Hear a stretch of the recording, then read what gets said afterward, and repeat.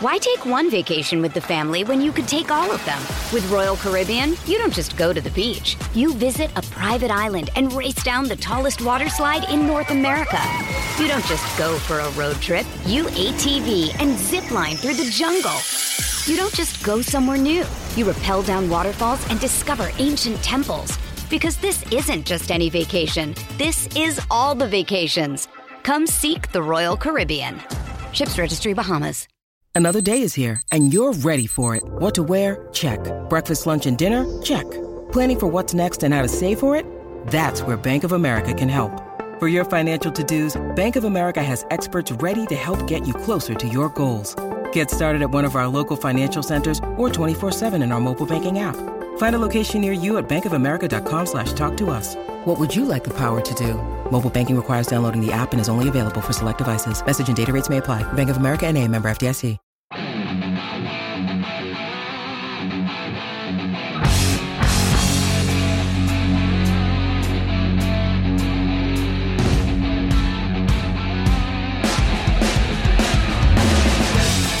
Hello and good afternoon. Welcome to the Pirates Fan Forum here on DK Pittsburgh Sports. With me, as always, is my good friend Jim Stam. I'm your host, Gary Morgan. And joining us for the very first time without being live is our good friend Alex Stump, the beat writer for DK Pittsburgh Sports and the Pirates. How is everybody doing today? I'm doing good, man. Gary, you look so different right now that I feel lighter. I'm telling you, man. It's just like I thought I got on the wrong, conference call here. I didn't even recognize you, but yeah, Gary has a haircut, so check it out on YouTube and boost our numbers there too. So I was having this distinguished gentleman, Alex Stump, on who got his haircut. I felt like I needed to do it. So Alex, how are you doing? Fresh back from Bradenton? Are you enjoying the first cold day we've had in a week? It's no. I heard there was snow coming here a couple times, so it's not the first cold day. It's just maybe one of the first. No, good to be back. Good to be a lot tanner than I think I've ever been. That's a nice part about being down for spring training. You get to come back. I heard about your sunburned neck on your show the other day. So yes, yeah. Well, that's gone now. Those are the growing pains for it. If I would have had the long hair still, I wouldn't have had that. If we would have done the show like 4 months ago, Gary, there would have been like 20 inches extra hair, on the I'm sure you'll get back to it. But let's talk a little baseball because, that's actually refreshing right now, especially with what this show's actually turned into the last few weeks. Being down in Bradenton, there was a lot going on, a lot with this new training circle, and I'm sure you've seen bits and pieces of it before you got to the spring training aspect of it. Let's talk about some of those new mechanisms they're building in down there. I saw these darkening goggles that, and shortened bats for certain players. I mean, what's the methodology behind those? Have you seen any other weird things like that? I mean, I wrote about the machines that were, there's one that's further behind home plate. There's another one that's, halfway up. And not just, velocity machine. It's all four pitches. So if you're Mason Martin, you could have the occlusion goggles on for a session in the cage, go out there and try to hit a 45-foot, ripping slider right there. So there's a lot of it is based on we gotta practice harder than we would actually appear in a game. That's the most important part. If you prepare right, you're going to do better in games. And you mentioned, shorter bats, some fungo bats. The goggles are the one that really fascinates me, and I think it's the one that is probably going to be taking the league by storm within like a year or two, because that's just too good of a tool. Like to just read it immediately and try to read break, read spin, out of the hand. If you can do that, that's an unbelievable asset to have as a hitter. If that has tangible results with someone like Mason Martin, I promise you those are just going to catch on like wildfire in the system and all of baseball. Mason Martin's somebody that could use that pitch recognition, especially, right? That's his big issue. So, yes. Speaking of Mason Martin, I heard some reports that some teams were trying to hide their Rule 5 eligibles from scouts and journalism and whatnot. But I've seen the Pirates put out a few clips of Mason Martin and let you have an interview with him, I believe. Yeah. So It seems like the Pirates aren't really necessarily doing that, or are they? I mean, there weren't other scouts there. Let's touch on that. There weren't other scouts at Pirate City, and I do not blame them at all for that, because a lot of teams are doing that. Right. Like maybe it's one thing if you want to share some TrackMan data or something, just as a gentleman's agreement, and make sure that you give these kids, the best opportunity for the major leagues. Because let's be honest, someone like a Yuri De Los Santos isn't going to make or break the franchise, but he could have a major league opportunity somewhere else, and you don't want to deprive him of that if he really does have a shot there. But no, there is a little bit of that cloud of secrecy around someone like Mason Martin, because he is such an obvious Rule 5 candidate because of the power that he has and the fact that he's been up in AAA. This guy isn't, stashed low in the minors. He's faced more or less the same level of competition that he'll see most of the time in the major leagues. And there's that huge strikeout problem, and you can't deny it. And I wrote a Mound Visit on that, about how so few hitters end up having, long careers whenever they have a strikeout rate that high. But the potential reward is so great. I think this is someone that, honestly, if he played a full 156 games in the majors, I guess I have to say right now. There's no Cal Ripkins anymore, right? No. I think he would flirt with about 20 home runs this year. Now, granted, it might also come with like a 250 OBP, and, that's definitely not worth it. But he's got power. But when your team has no power, maybe that's interesting to you, And whenever your team has no first base depth outside of Yoshi, who's a free agent at the end of the year. Well, right. And let's just let me go back to the goggles just for a second for a guy like him and why it's so important. And just to fill in anybody that didn't get a chance to kind of read up on what you were talking about, tell the listeners exactly what you understand about how that works as far as what goes on in the goggles and what they're seeing and what it's supposed to help them do. Yeah, you put them on, and about a fraction of a second later, it all goes to black. Mm-hmm. And you should know, based off of that fraction of a second, if it all goes well, what type of pitch this is, how is it going to break towards the plate, is it going to be a strike? And if you whiff, it's like whatever if you whiff with that. But if you whiff on a pitch that was in the zone, that was a good swing decision. You did everything right there. That's what matters. If you lay off a pitch that was, I read that was a slider, that was going to one hop the mound or one hop the plate. That's another good sign there. And that's really the big thing with someone like Mason Martin, who acknowledges that it's especially 2 strike decisions he really has to improve on. And if he can do that and lay off a few, not only is it going to lead to more or less strikeouts, it's going to lead to more walks, a higher OBP. And that's really what it's going to come down to him. How often can he get on base? He's going to have the isolated power no matter what.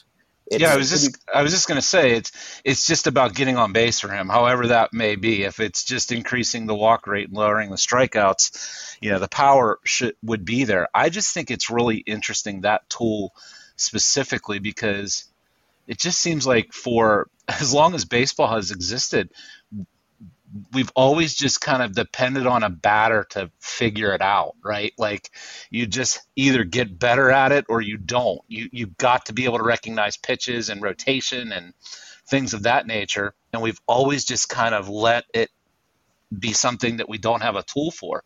So I do think it's really interesting to see where this goes. And like you said, Alex, I mean, you get 1 or 2 guys having some success with that.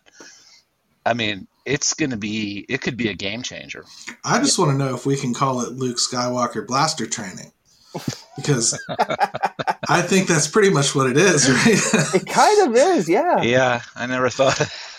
I'll tell you what, Alex. There's several more guys. I wrote so many stories about this, Gary, and I didn't think of that, and I'm so mad at myself now. Yeah. How in the world did I out-nerd Alex Stumpf? Yeah, come on. I'll tell you what, on that note, let's take a quick break, and we'll come back. We'll grill Alex about a few other players we've seen.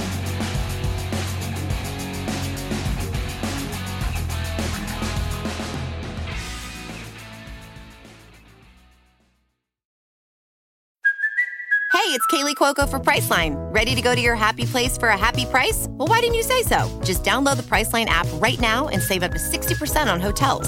So whether it's Cousin Kevin's Kazoo Concert in Kansas City, go Kevin, or Becky's Bachelorette Bash in Bermuda, you never have to miss a trip ever again. So download the Priceline app today. Your savings are waiting. Go to your happy place for a happy price. Go to your happy price, Priceline. Why take one vacation with the family when you could take all of them? With Royal Caribbean, you don't just go to the beach. You visit a private island and race down the tallest water slide in North America. You don't just go for a road trip. You ATV and zip line through the jungle. You don't just go somewhere new. You rappel down waterfalls and discover ancient temples. Because this isn't just any vacation. This is all the vacations. Come seek the Royal Caribbean. Ships Registry, Bahamas.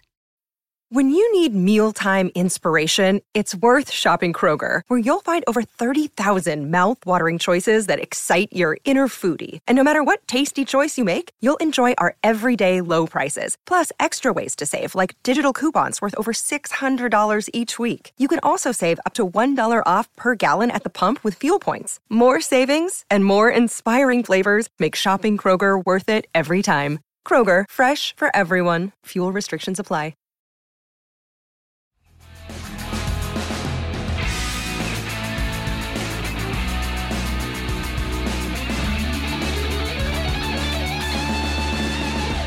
All right, and welcome back to the Pirates Fan Forum here on DK Pittsburgh Sports Podcast Network.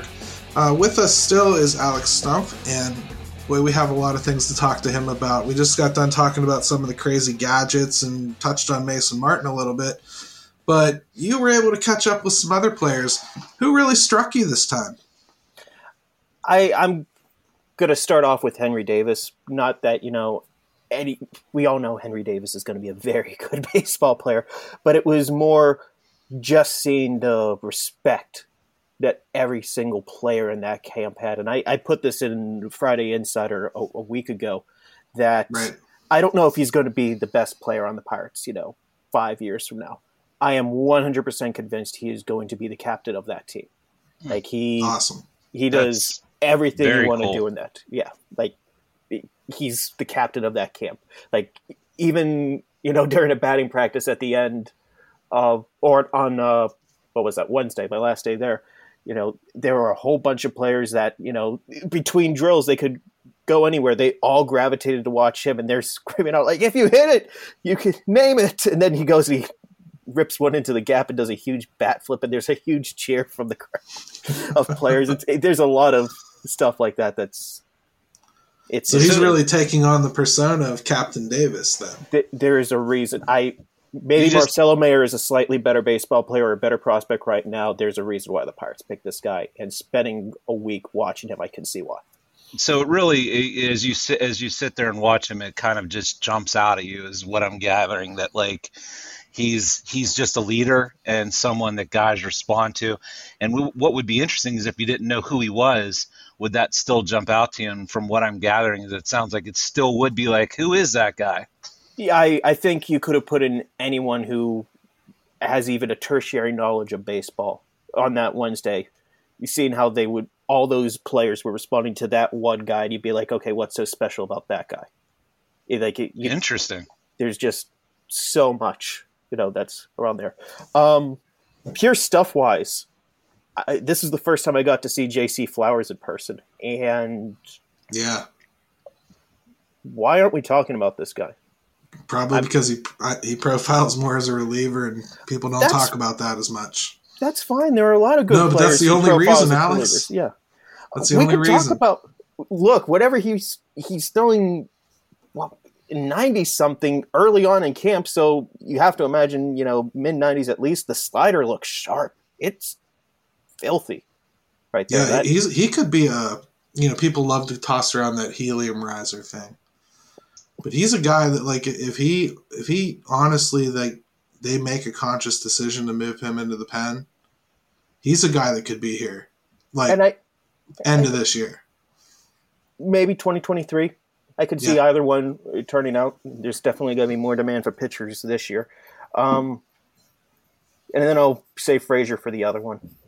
because Matt Frazier, because I had watched him on tape in Greensboro and Atlanta, but like my paths just never crossed that I could watch him in Altoona. When I say Atlanta, Altoona, and seeing him the first time, seeing the approach, even like how he goes between pitches in a live BP, and how you can see him recalculating in his head. Like this guy he's a big league hitter. It's funny, the he's video probably the you best put out outfield prospect. I think it was you that put out a video. I think several people did the video of Quinn Priester facing him. Mm-hmm. And Jim, is that what you were going to touch about? Yeah, I was just going to say it was fun to watch those two kind of match wits, and I'm so much. I mean, Priester, I think, look, he's clearly got a ways to go yet, but Frazier's somebody that, depending on how he looks, right? I mean, maybe he's closer than people realize, and we've talked about this. We kind of need to get lucky with a guy here or there, and maybe he's that guy. So he's somebody that I want to see as much of as I possibly can from here whenever things get officially underway. I think he's the type of guy that fans should be excited about, because he was a third-round draft pick, mostly off of pure talent. Like, he didn't get to play a ton in college. He had a couple injuries, freshman, whatever, like just a pure raw talent guy, and his willingness, his desire to find different ways to get better during the COVID season, during instructs that followed, during early parts of the season, that what he'd really been worked on, no, it needs to continue to be refined. I don't think that gets enough credit. He gets enough credit for that, because how many baseball players, you spend so long working on something new and you get into games and it doesn't work right off the bat. Now, what are you going to do? Are you going to double down on this, or are you going to go back to, no, I was a third-round draft pick with this and blah, blah, blah, blah, blah, and he's probably going to, just fall through the cracks that way? No, he doubles down, he refines, he continues to try different ways to learn, and my goodness, what a year he had at the plate. He certainly did, and I hate to think how quickly he could move. The Pirates are very quickly kind of developing from what was a wasteland a pretty deep outfield prospect pool right now. Someone needs to emerge, because Frazier, I really like him as a prospect. He's not top 100 or whatever right now, and they don't have that guy. Now, Travis Swaggerty is someone who I think it has a floor of like a fourth outfielder, worst case scenario.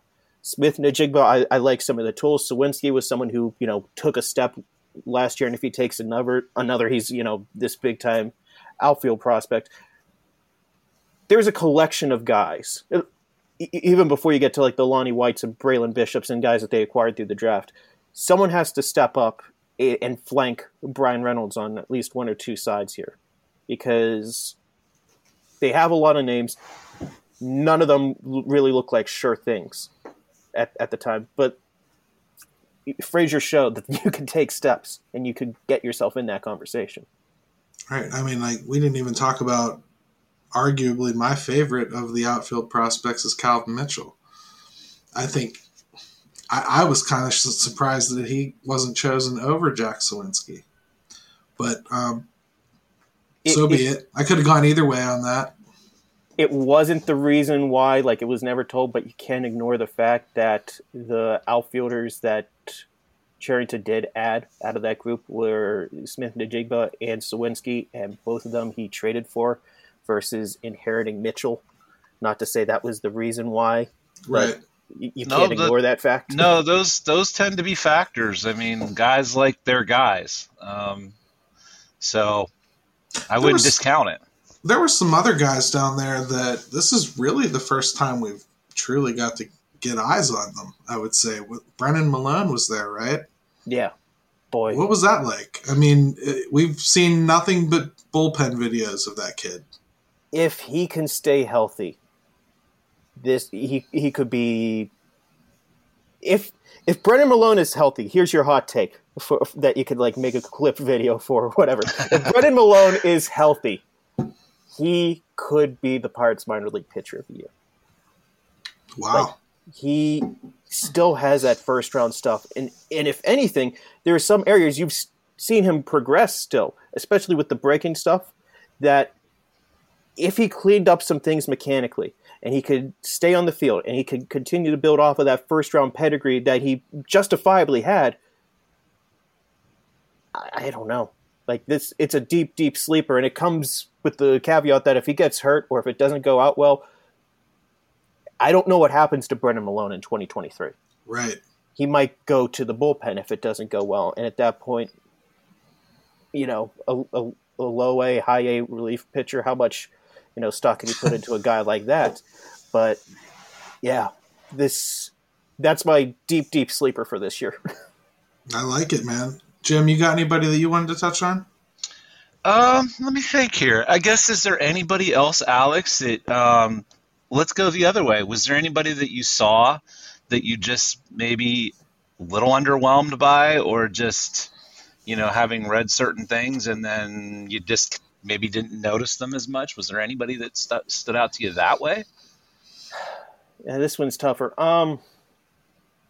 And not that maybe they look terrible. It's just No. I know what you're saying. Like, if a guy was, you know, the number 12 or number 15 prospect, and I go thinking, well, why was he ranked that high? I hesitate to put really any hitters on there because, you know, live VPs, it's still early in camp. You're still getting your timing down. I don't want to bury anyone. Sure. In that regard. Relievers, I was higher on Blake Wyman a couple years ago, and I kind of saw him and it wasn't leaving the hand as much. And I think I put in a live cues that, you know, hey, Wyman looks good. And then I realized that was actually Cam View. So it's like, well, oh yeah. I remember that. So that's a mistake on my part. But Wyman was someone that was like, you know, this isn't leaving the hand as hot as it probably needs to.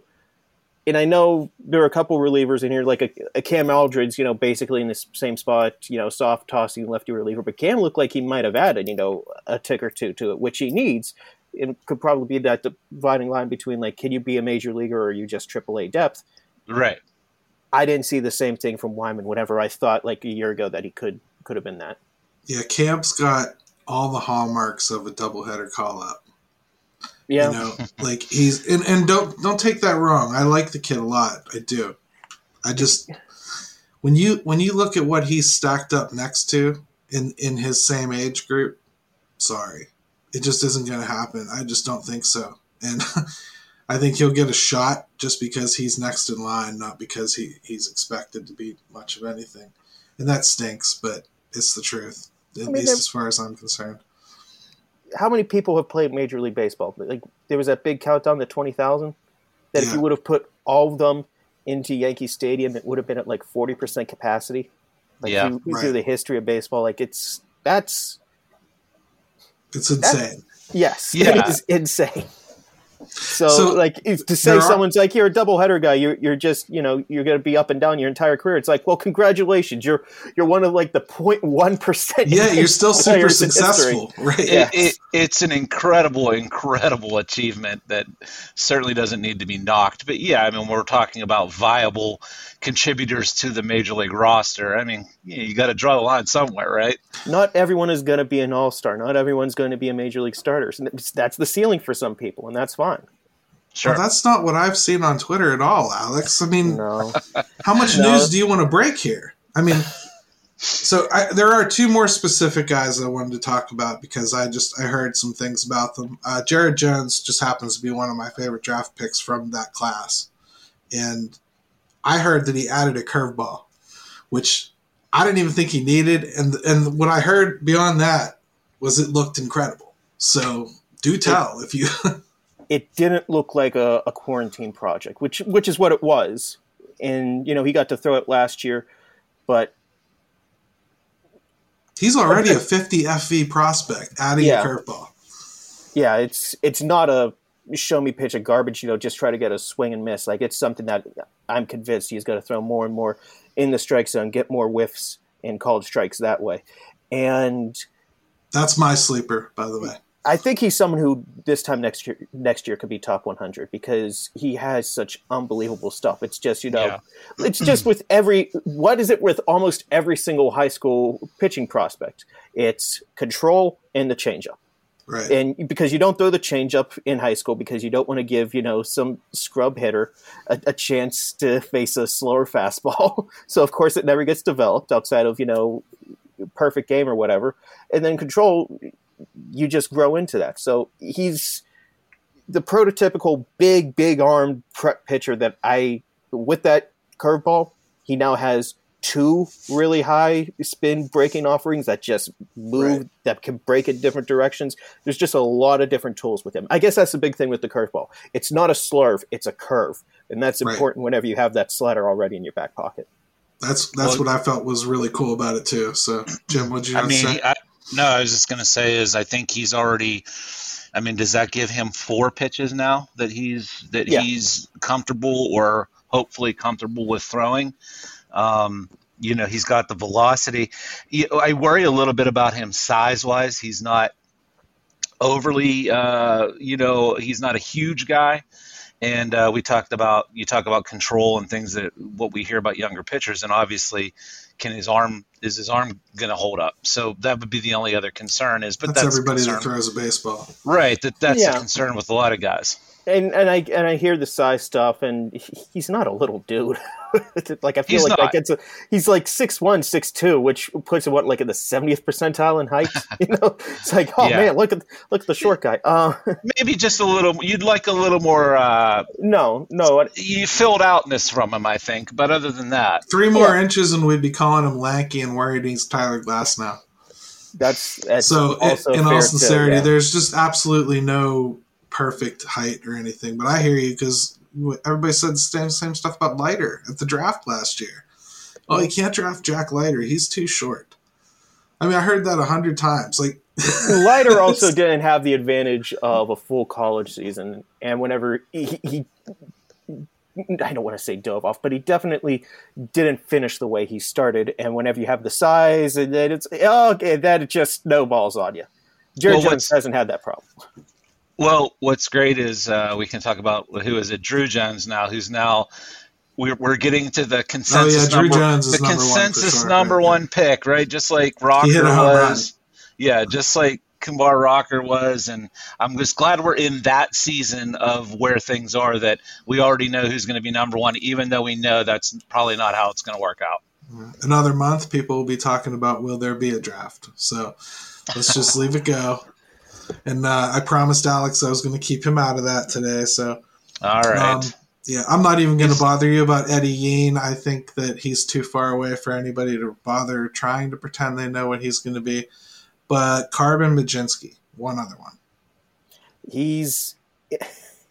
He's not going to start in AAA, correct? I mean, that no, I know he made it. But... No, that was just end of the year. AAA needed a starter. Greensboro's season was done. It was a chance for him just to get another start. Right. I'm seeing people accelerate his timeline based on that quick call up, and I just wanted to kind of get you to clear it up as a professional. No, AA, and I wouldn't be shocked if he finishes in AAA if the Curves don't make the playoffs. Right. Or maybe he even pulls an Omar Cruz that he goes up for a little bit, but no, he's going to start in Altoona. Interesting guy. With sinker slider coming in, now we're seeing a lot more four-seamer out of him. So it's definitely a different pitch profile. It's, trying to learn who he is, how to manage himself, how to not kill yourself in the weight room, and, just with a bunch of work, manage yourself better in those regards. That's something that he's working on, trying to improve. Kind of a, work smarter, not harder in some way. If I'm correct, last year was his first healthy season that he's ever played. He did have the shoulder strain, though. Okay. And so he was out for a few weeks with that, right? Yeah, which is why he went to the Arizona Fall League. So he ended up pitching like a full season's worth, whatever that would be, probably like 25-ish starts. Yeah, that's going to be the real bugaboo with him. Though. Yeah, and it's something that he didn't start really or pitch really until he was a senior in high school. So it is going to be the very baseball word bugaboo. I can't think of anything better than that. That's just how it's going to go until he does have that actual full healthy season. He feels like he's trending in the right direction. There's some good stuff. He has the stuff to be a major league starter. And if it's not good a to hear. starter, if not a starter, a good reliever. Like he's going to be a major league pitcher at some point. We will see him at PNC Park. It's how does he continue to manage himself? Can he knock off the injury bug and learn more about his body? Let's hope so.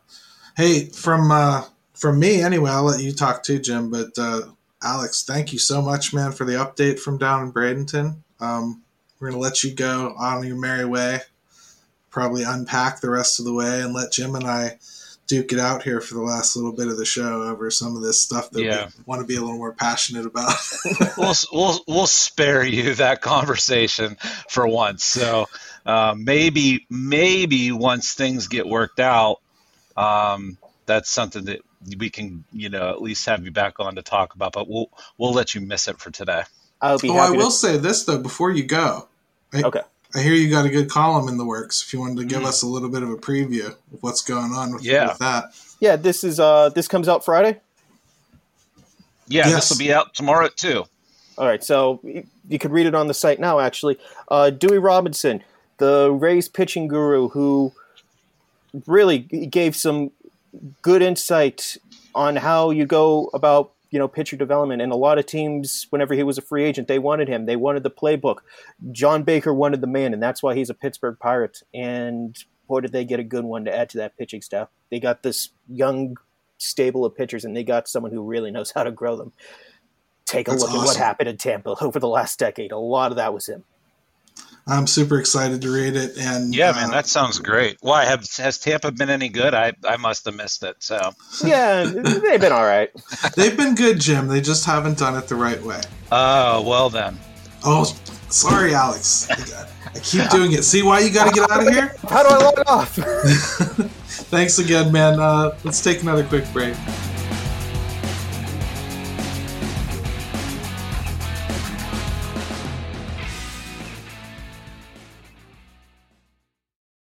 Mother's Day is around the corner. Find the perfect gift for the mom in your life with a stunning piece of jewelry from Blue Nile. From timeless pearls to dazzling gemstones, Blue Nile has something she'll adore. Need it fast? Most items can ship overnight. Plus, enjoy guaranteed free shipping and returns. Don't miss our special Mother's Day deals. Save big on the season's most beautiful trends. For a limited time, get up to 50% off by going to BlueNile.com.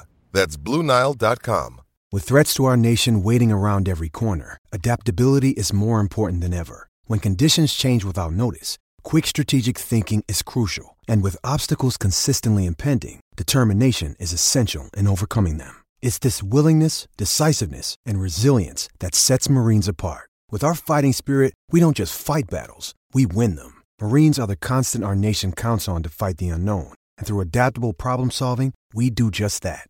Learn more at Marines.com.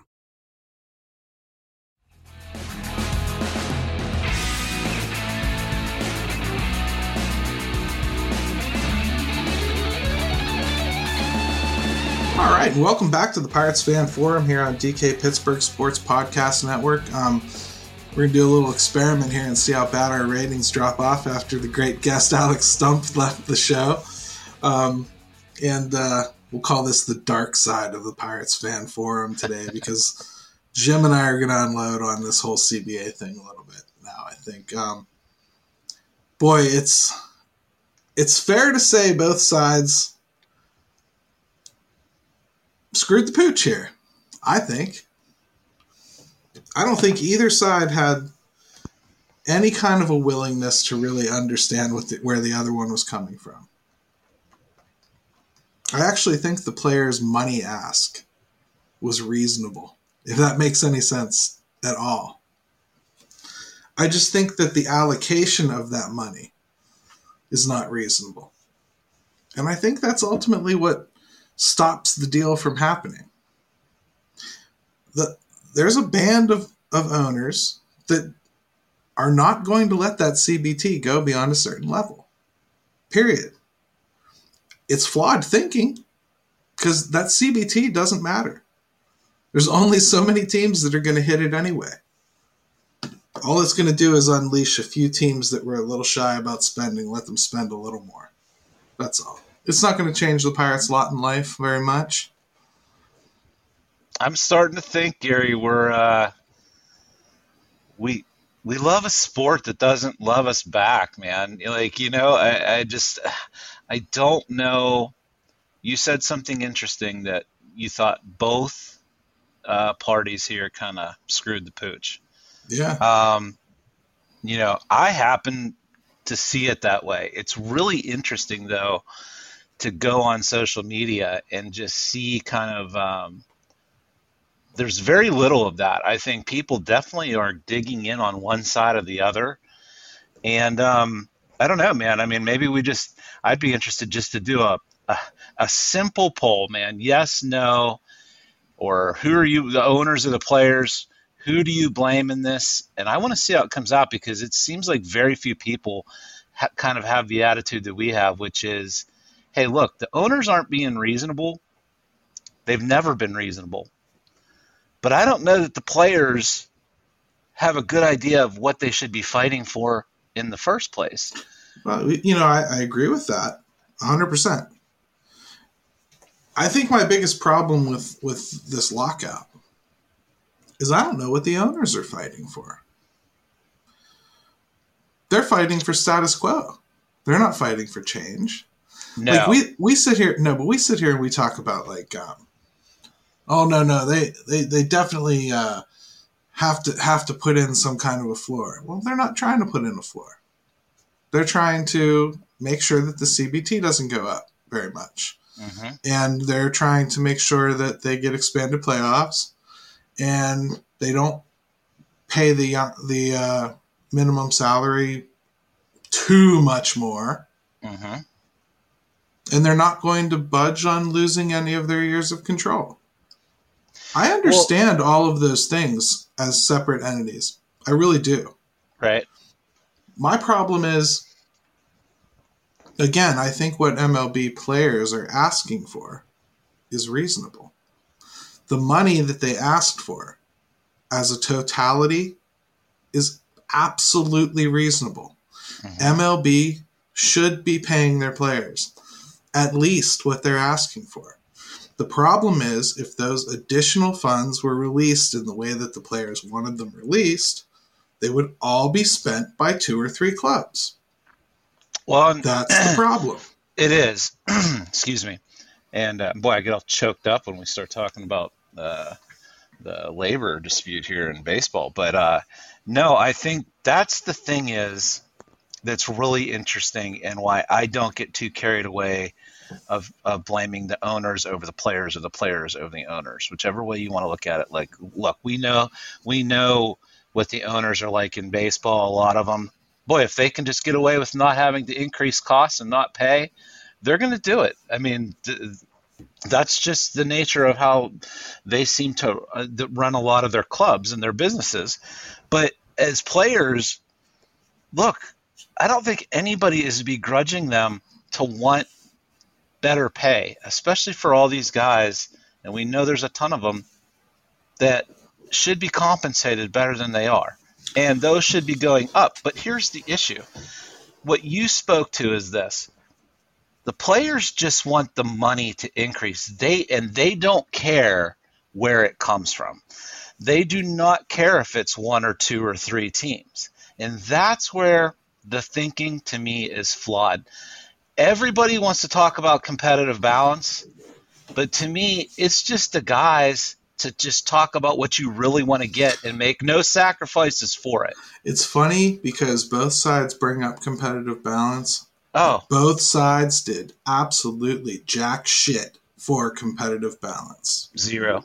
And I'm sorry, we actually try not to use those words on the show, but I'm actually irritated. But the Gary, you just hit the nail on the head.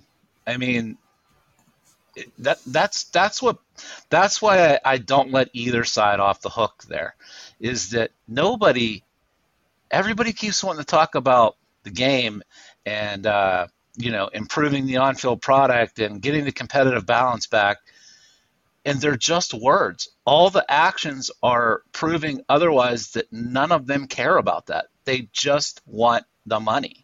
Well, let's do a little thought exercise here. I love to do those things. Okay. Let's say that what the players want is absolutely right. We certainly have some champions for that on Twitter, don't we? Right? That the players should get everything. They're uniquely talented, right? There's nothing unique about the league they play in. They're uniquely talented. $105 million for, a pool of players, that are young. Increase salaries. Let's go all the way up to what they really wanted, like $800,000, right? Let's just give them everything they wanted. CBT up around $250. Actually, they probably just wouldn't have a CBT, would they? There'd be no restrictions on spending. But let's just say that there's, $250. Okay. Let's say that all of those wants from the players, actually, that's the way to do it. The last night of negotiations, the morning of Tuesday morning. Everything the players wanted on their last proposal gets pushed through. The owners sign it. We're playing baseball. As a Pirates fan, how livid are you with Bob Nutting for voting for that and letting it go through? How livid am I? Or just in general, the fan base? Like next year when they say, oh, we can't pay as much as the Dodgers. I'll tell you what I do in my head. I go, well, Bob, maybe you should have voted against that last year instead of ratifying it. Now, if you find that they unanimously ratified it, which they would, what would you have to say about Bob Nutting? Did he do his job? Did he defend his franchise? No. I mean, I don't know that I'd be upset about it, only because I'm past that point with a lot of baseball that I would be, angry or furious over it. It would just make me feel more disenfranchised about the process in general. And kind of it would make whether it's fair or not, I tend to believe it is fair, but make a point for a lot of people that Bob Nutting's a pushover and he's not really interested in doing anything but lining his pockets. So, which, I'll still say can exist along with everything else we said. He can be a miser and he cannot be spending as much as he should. He's not. Mm-hmm. He's not. In fact, a lot of the stuff that hit the fan this time probably doesn't hit the fan if there's not teams underspending on purpose. They could spend a little more than they are.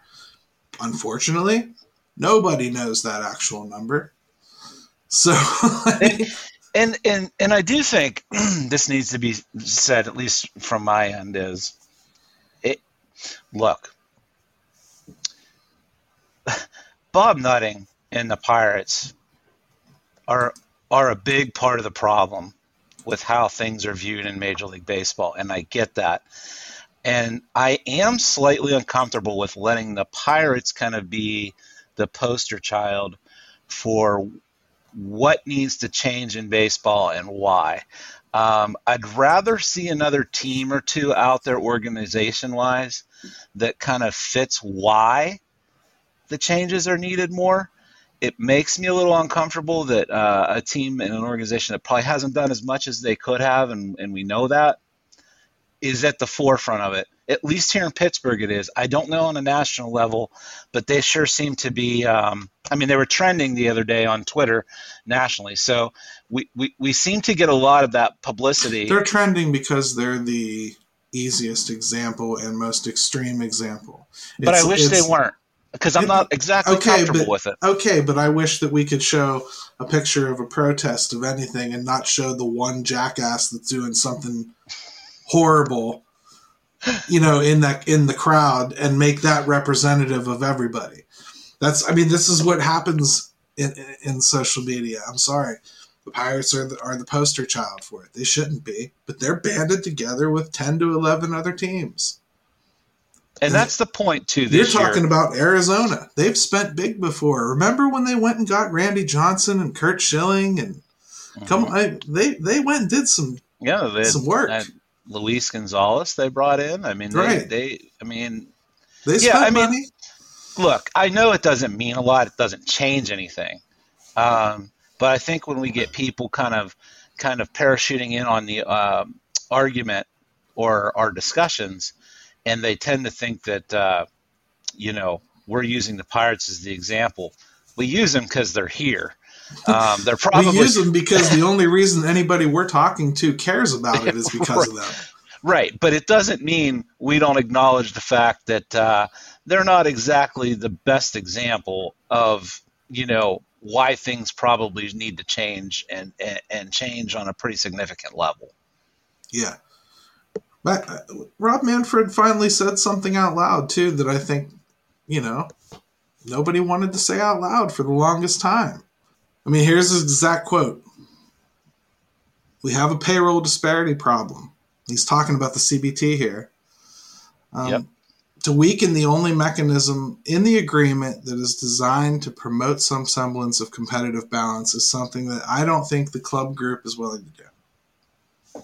Now, when he talks about club group, I mean, the Pirates are part of that. Let's not pretend they're not. They are. They're part of that group that is pushing back against that CBT. I've heard that exact number is 220, that they don't want it to go above. And I've heard that the players have to have it at least 230. So there's a problem there, but it doesn't seem insurmountable. To me, though, I'm glad to hear him acknowledge that it's a problem. But the CBT has not and will not ever solve this problem on its own. No. And as much as the players don't want it, and I don't care what you call it, I just wrote a whole piece the other day. Maybe just quit talking about it like it's a system and just do the individual components and see if you can just snake oil salesman it past them. Because build some kind of a mechanism in that ties in percentage of revenue sharing to spending. Something like that gives these owners some kind of an accountability for how much they can and should spend. Because if you don't, all you're doing is adding a few $1 million to the top that well-intentioned owners who you just sat here and told me you didn't trust are going to spend more money. Are going to be the ones that can spend it. Yeah, that's the interesting thing about this is that you've got owners. The players don't trust the owners. Rightly so. The players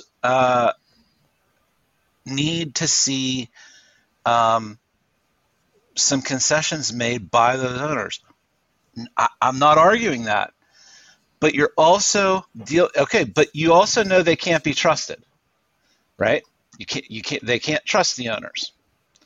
So why wouldn't you put in a system and a mechanism that would take that out of their hands and force them to adhere to things, even if it made you feel like you had to give up a little bit to get it for, in the long run, getting more?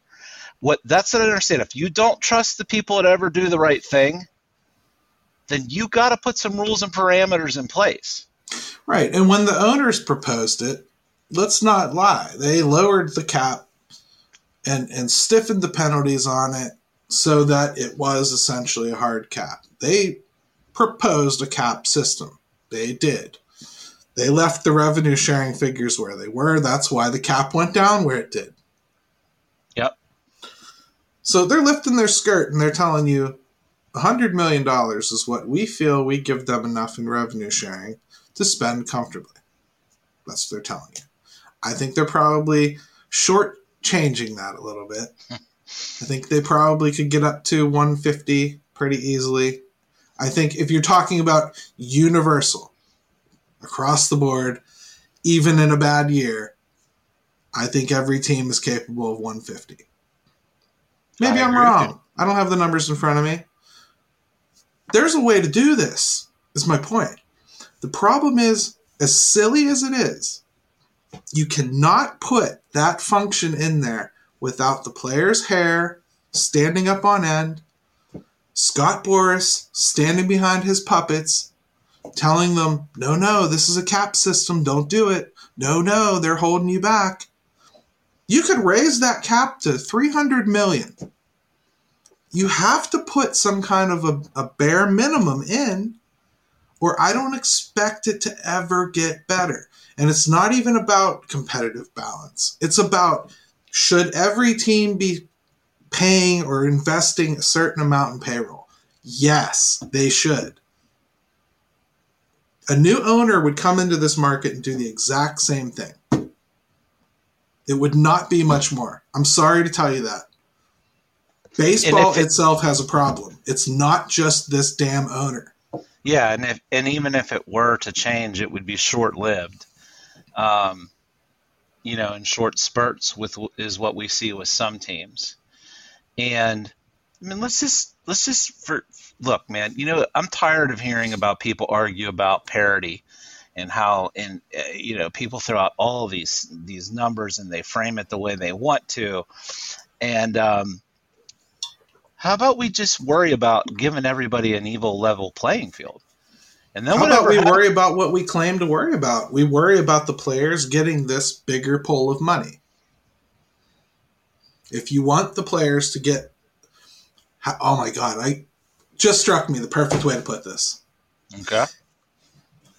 If you want to have a swimming pool, it stands to reason that you should have it surrounded and capable of holding water. If you want to have a bucket that players get of money, it stands to reason that you need to confine it on the top and bottom so you know how much it is. And you can actually hold them accountable. Yeah, you can control it, essentially. That's all we're saying. I don't care if you make that cap 500,000. I don't care. Or $1 million. At some point, the game, the way it grows, will grow into it. And if the Pirates have to suck another 25 years before they grow into it, I don't know how we'll live. We've dealt with it for 40 freaking years now. I was just going to say, I know exactly how we'll live, Gary. Again, I don't care if you make it 500,000. I don't care. Give them as much as you want, but if you don't control the bottom, then you don't control the top. Yep. You can't. You don't force anybody up to that ceiling if you don't give them a floor. You have to force them up to it. There's no reason beyond their goodwill to go over it. That's exactly it. We got to get the players have to get past the point of you already know you don't trust them. So what are you going to do about it to make sure that doesn't play a part in it? That even if they want to be crooked, they cannot. What are you going to do to ensure that doesn't happen? And you can't just go and throw half measures in and then just hope that 2 or 3 teams keep you afloat. Here we go back to the water analogy. Keep you afloat to do the things you want everyone to do. And I mean, again, back to the whole thing is, look, I'm curious to know, because it seems to me to be pretty split, but maybe I'm wrong. Whether it's owners or players, I see it both ways. I don't know how you can get around it and just constantly spit out things on Twitter every day and just see it from one side. I don't know how people do that, but certainly they do. It's honestly, it's partially virtue signaling. Okay, I want everyone to know that I think these players should make as much as they possibly can, period, with absolutely no restrictions whatsoever. And that makes me a much better person than you, because I said that. And I said that online. Gary. But I said it online, Jim, and that's really important. And they need to understand that I think they should make everything they possibly can. You know what? The thing is, I don't care. They can make everything they want. I don't care. I don't get mad at Patrick Mahomes in a cap league making as much as he possibly can. I didn't get mad at TJ Watt. I don't care what the players make. Pay them as much as you possibly can. I don't care. Again, I'm saying make the cap huge. The game itself brought in $10.9 billion a couple of years ago. Everyone loves to throw that number around. Split it 50-50 and make the cap and floor whatever you have to make it make sense. I don't care. But if you don't bucket it in, don't expect it. Don't expect to get that percentage. They're going to shave it every way they possibly can. Just like when I pay my taxes, if they pop up and say, hey, you want to donate $5 to the Turnpike Foundation? I'm like, no way I don't want to donate anything to the Turnpike Foundation. I don't want anything to do with that. Sorry. Do I want to donate $10 to donate organs? No, I don't. I'm sorry, I don't. You've taken enough money from me. This is a poor time for you to ask. Oh, look, owners are very good at keeping their money. They didn't get to where they are typically unless they were born into it and mommy and daddy had it. They didn't get into these positions because they're stupid. So you better hold them accountable, and you better figure out real, practical ways to do it, or we're going to be right back in this situation X number of years down the road, and it's going to be Groundhog Day. Absolutely. And I think that's probably the worst part of it, is I don't think anybody will learn from this. They've cost us games and done absolutely nothing and made no changes. And any of the changes that are on the table, they don't make anything better for the teams that are on the bottom end of this thing at all.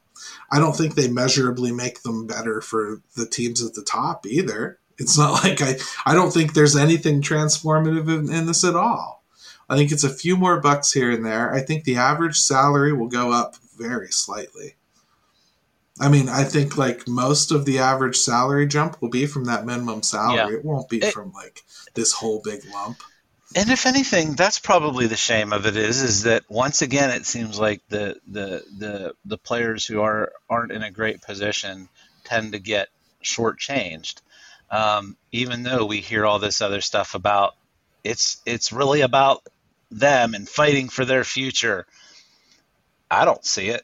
I mean, they talk a good game about it, but I don't know that I see that when it really comes down to it. I saw the other day one of the executive committee members for the players said, we do this because the guys before us did it for us. And the next guys will do it because we did it for them. Mm-hmm. What did you did? What exactly did you did? I mean, you're making about 42% of the revenue that comes into the league. Anybody else would fire their negotiator on the spot. You find a way to do it. You can do it. Considering they all think that they got shafted in the last deal, I mean, but they did. They did. I'm saying, but what are you bragging about saying that you did? Exactly, but if you just look at like the straight revenue numbers versus what these both sides supposedly make, yeah, it's terrible. It's absolutely terrible. That's why I say the players' requests are completely reasonable. It's the allocation of those funds that's not reasonable. It's the expectation that those funds will be evenly distributed that is insane. It's mind-boggling that as many smart people talk about this that they just cannot understand basic economics of how this stuff works. Which tells me that they probably do. They just aren't willing. They don't think they have to do what's necessary to get what they want. They're so entrenched or in the belief that we'll win, we'll get it our way, and we won't have to do any of that. We're not gonna have to sacrifice. Or they want to dumb it down to name calling. And I don't mean the players and owners. I mean, like, we're talking like just people on social media. Oh, you're a bootlicker. Like, that's your favorite, I know. Oh, yeah. Why are you carrying water for the players? And, dude, it's not about assigning blame. It's about fixing the game. And the first thing you have to do is admit there's a problem. I think that's one thing right there that we can all agree on right away. There's a damn problem. It's not good on the top. It's not good on the bottom. It's not fair for the middle veterans. It's bad system. It's a bad system. Fix it. Instead of sitting there and bitching about moving up and down $10 million, or fix this game. Yeah, I mean, I even posted something about when they were talking about the draft penalties and what they came up with for that. It was convoluted. It was so cartoonishly convoluted, Gary. Like, it looked like a calculus problem. I just laughed out loud when I saw it. I'm like, how much more complicated can we make this? And this is just one little thing. Instead of just getting to the core issues, they'll literally move mountains to try to avoid it. And if anybody saw that, and maybe I'll repost it, but it was just hilarious. Yeah. It was hilarious. It's basically like, Moneyball when they finally bring in the spreadsheet geek, right? Mm-hmm. And all the baseball people are looking at him like, but he loves that stuff. And that's how he sees the game in a spreadsheet like that. That's what that proposal was. It was a big math problem. Yeah, it's ridiculous. I think one of the first comments I got was, that was definitely written by a lawyer, and I'm a lawyer. I know exactly what that looks like. Yes. So, yeah, I mean, it's crazy, man. Like, point is, I said all along, if you cost me games, you best make it count.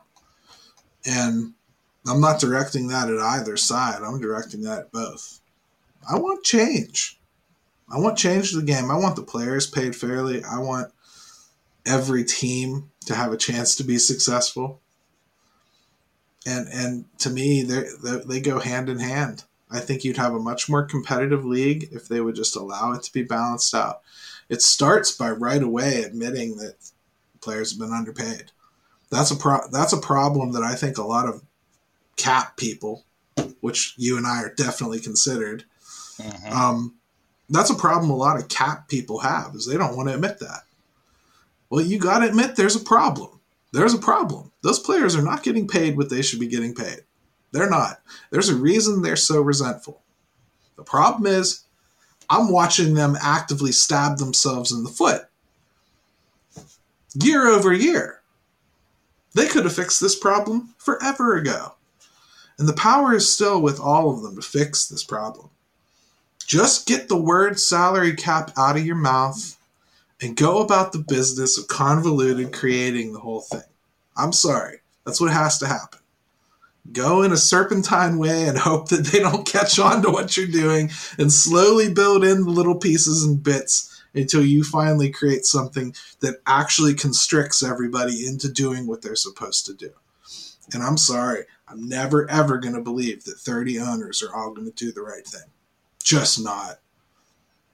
I'm not. Nope. And I'm never going to believe that a meddlesome agent isn't going to stick his big ugly toe in and screw it up. Because it's going to happen. And, that is something you brought up, touched on right there, is with the agents. And I think, we always talk about on this show is how much these agents and the PR stuff going on behind the game. And I think we just saw it again on deadline night, right? The deadline was approaching, and we were getting all this information. We were getting all that information from a couple people, and that's really what it comes down to. And it was a big nothing burger at the end. And it's just another example of how tightly controlled the information and the power is in Major League Baseball, and some of the stuff that we have to weed through just to get accurate information on things. Right. Regardless, hey, we're going to have a lot more time to talk about this. I think that's enough for this week. But first, thanks again to Alex Stump. Really, really great talking actual baseball. It was, man. With him nuggets for the first half of the show. Good nuggets out of that, right? That was. I'm really looking forward to reading his piece, too. So make sure you check that out if you haven't already by the time this show posts. But Jim, how do people get a hold of you, brother? Yeah, it's all Twitter all the time. You know me, Pittsburgh. It is at JimStam22 or for the city _412. And it was a good talk today, and I really appreciate Alex coming on.